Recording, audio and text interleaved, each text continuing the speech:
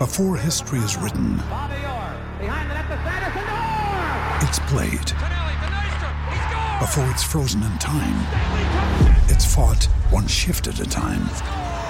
Before it's etched in silver, it's carved in ice. What happens next will last forever. The Stanley Cup Final on ABC and ESPN Plus begins Saturday.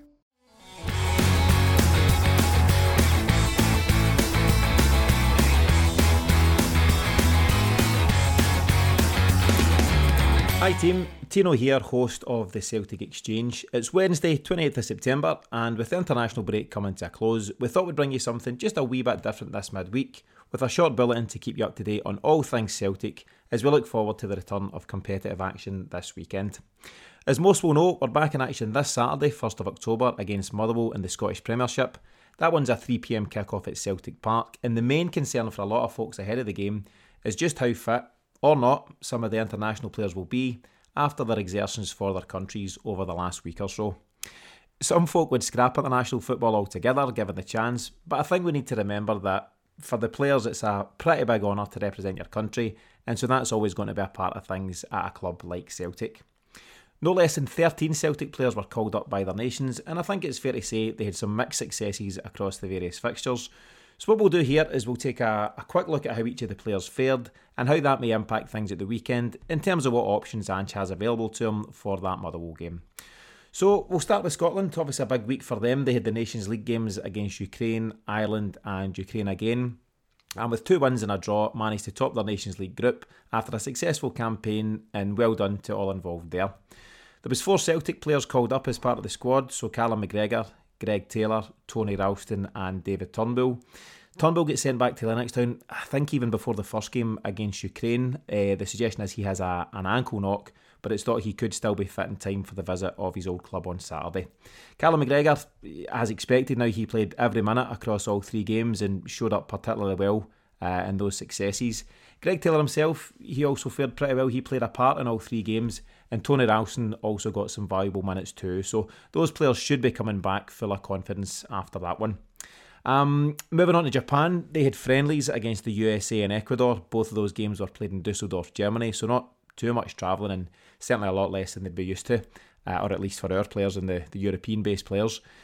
Daisen Maeda, he played the first 45 minutes against the USA, whilst Kyogo played the second 45 minutes against Ecuador, and there is a suggestion now that Maeda may have picked up a groin injury, and we'll just need to wait on further news of that one, and should be speaking as usual on Friday for the pre-match press conference ahead of Motherwell, so we should get an update on guys like Maeda and a few others which I'm just about to mention. Reo Hatate, obviously very much a part of the squad now in Japan, but he got 0 minutes across the 2 games, and some are saying that, that was a waste of time and that Japan manager Hajime Moriyasu, you shouldn't have bothered calling him up at all. But I'm not sure I agree with that, and I don't think Hatate will feel that way as well.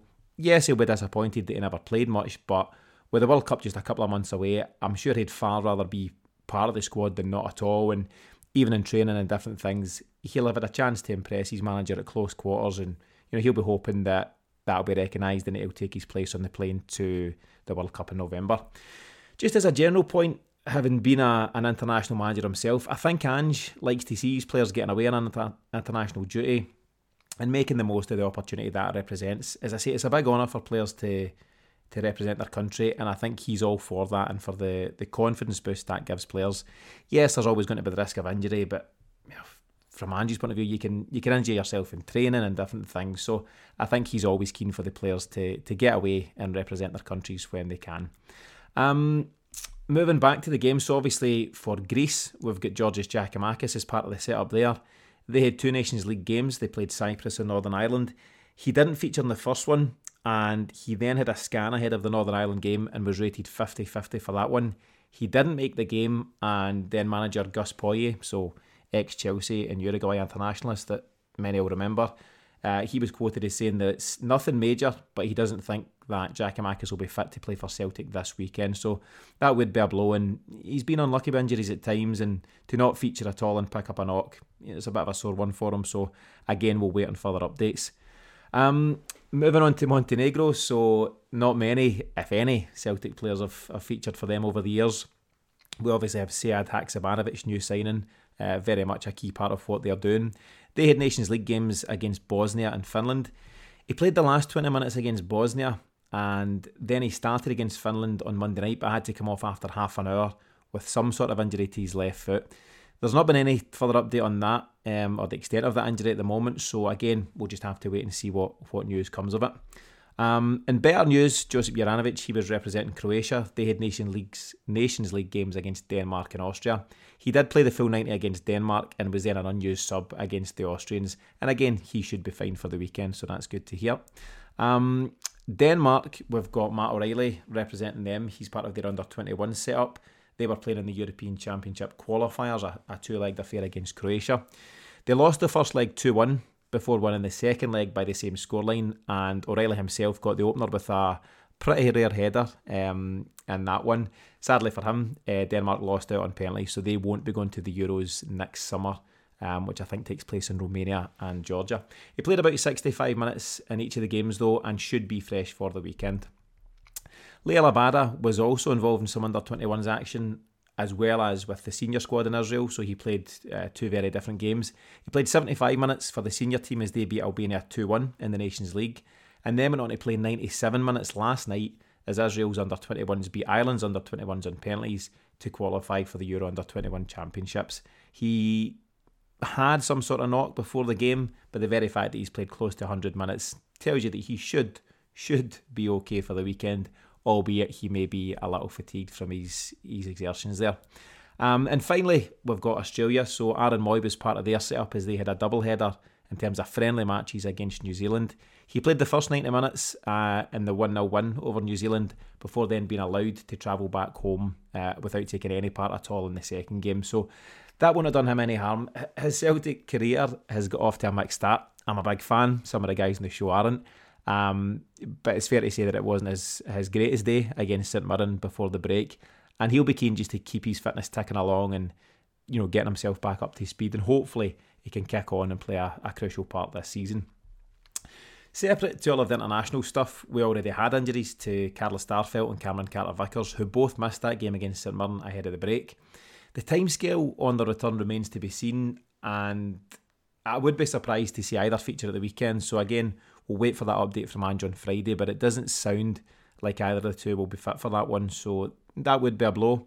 We'd be going back to Maurice Jens and Stephen Welsh as the centre-half pairing, who I don't have any great issues with. I think they're both decent players in their own right, but they didn't show up particularly well against St Mirren, and there's no doubt they are our third and fourth choice centre-halves, probably in that order, Jens then Welsh.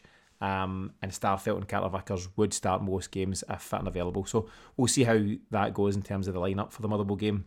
Just as a separate point, in terms of injuries, it's still a bit quiet on Yusuke Ideguchi, and there's no real update on his status over the last few weeks now. It seemed he picked up a fairly innocuous injury in training, some sort of cut to his leg, and it's obviously ruled him out for a few weeks so far. He's not part of Celtic's Champions League squad. He's since been replaced. I think Abelgard stepped in and others have filled up the slots there. So he's been very unfortunate. He came with a bit of fanfare, a bit of hype, and certainly a point to prove. But he's been very unlucky so far, and the hope is from his point of view he gets himself fit and ready in the coming weeks and can play some sort of part and show us what he's got to offer. So it remains to be seen how he does there. For players such as Abelgard and Alessandro Bernabai, the break will have given them a chance to get their fitness levels up, and maybe for others the likes of Jota, Joe Hart, Maurice Jens, it'll have allowed them a short break ahead of what's going to be a pretty relentless October fixture run. In terms of the Motherwell game itself, we'll have our detailed match preview available as always on Friday to subscribers of the Celtic Exchange Plus, and if you want to check that out you can do so at thecelticexchange.supercast.com. Next week we'll also see what would have been Jock Stein's 100th birthday, and Celtic will be paying tribute to our greatest ever manager ahead of that game at the weekend. So Stein, he was born on the 5th of October 1922, and amongst countless successes led us to our greatest success with that European Cup win in 1967. A true Celtic icon, and there'd be no better way to mark that anniversary than by playing football the way he wanted it to be played, and by picking up all 3 points on Saturday. In the meantime, I hope you've enjoyed this short episode today, something a wee bit different, and as always, please let us know what you think on Twitter at Celtic Exchange, or you can email me directly on tino@thecelticexchange.com with any feedback, comments or questions. If you're enjoying what we do, please also take a short minute or two to leave us a 5-star review on your podcast player of choice. It really makes a big difference to everything we're doing. But for now, enjoy the rest of the week, and we'll be back at the weekend on the Celtic Exchange Plus to bring you all our big match coverage from the Motherwell game, as Celtic look to get back on track in match day 8 of this season's Scottish Premiership. Thanks for listening, and we'll see you again very soon.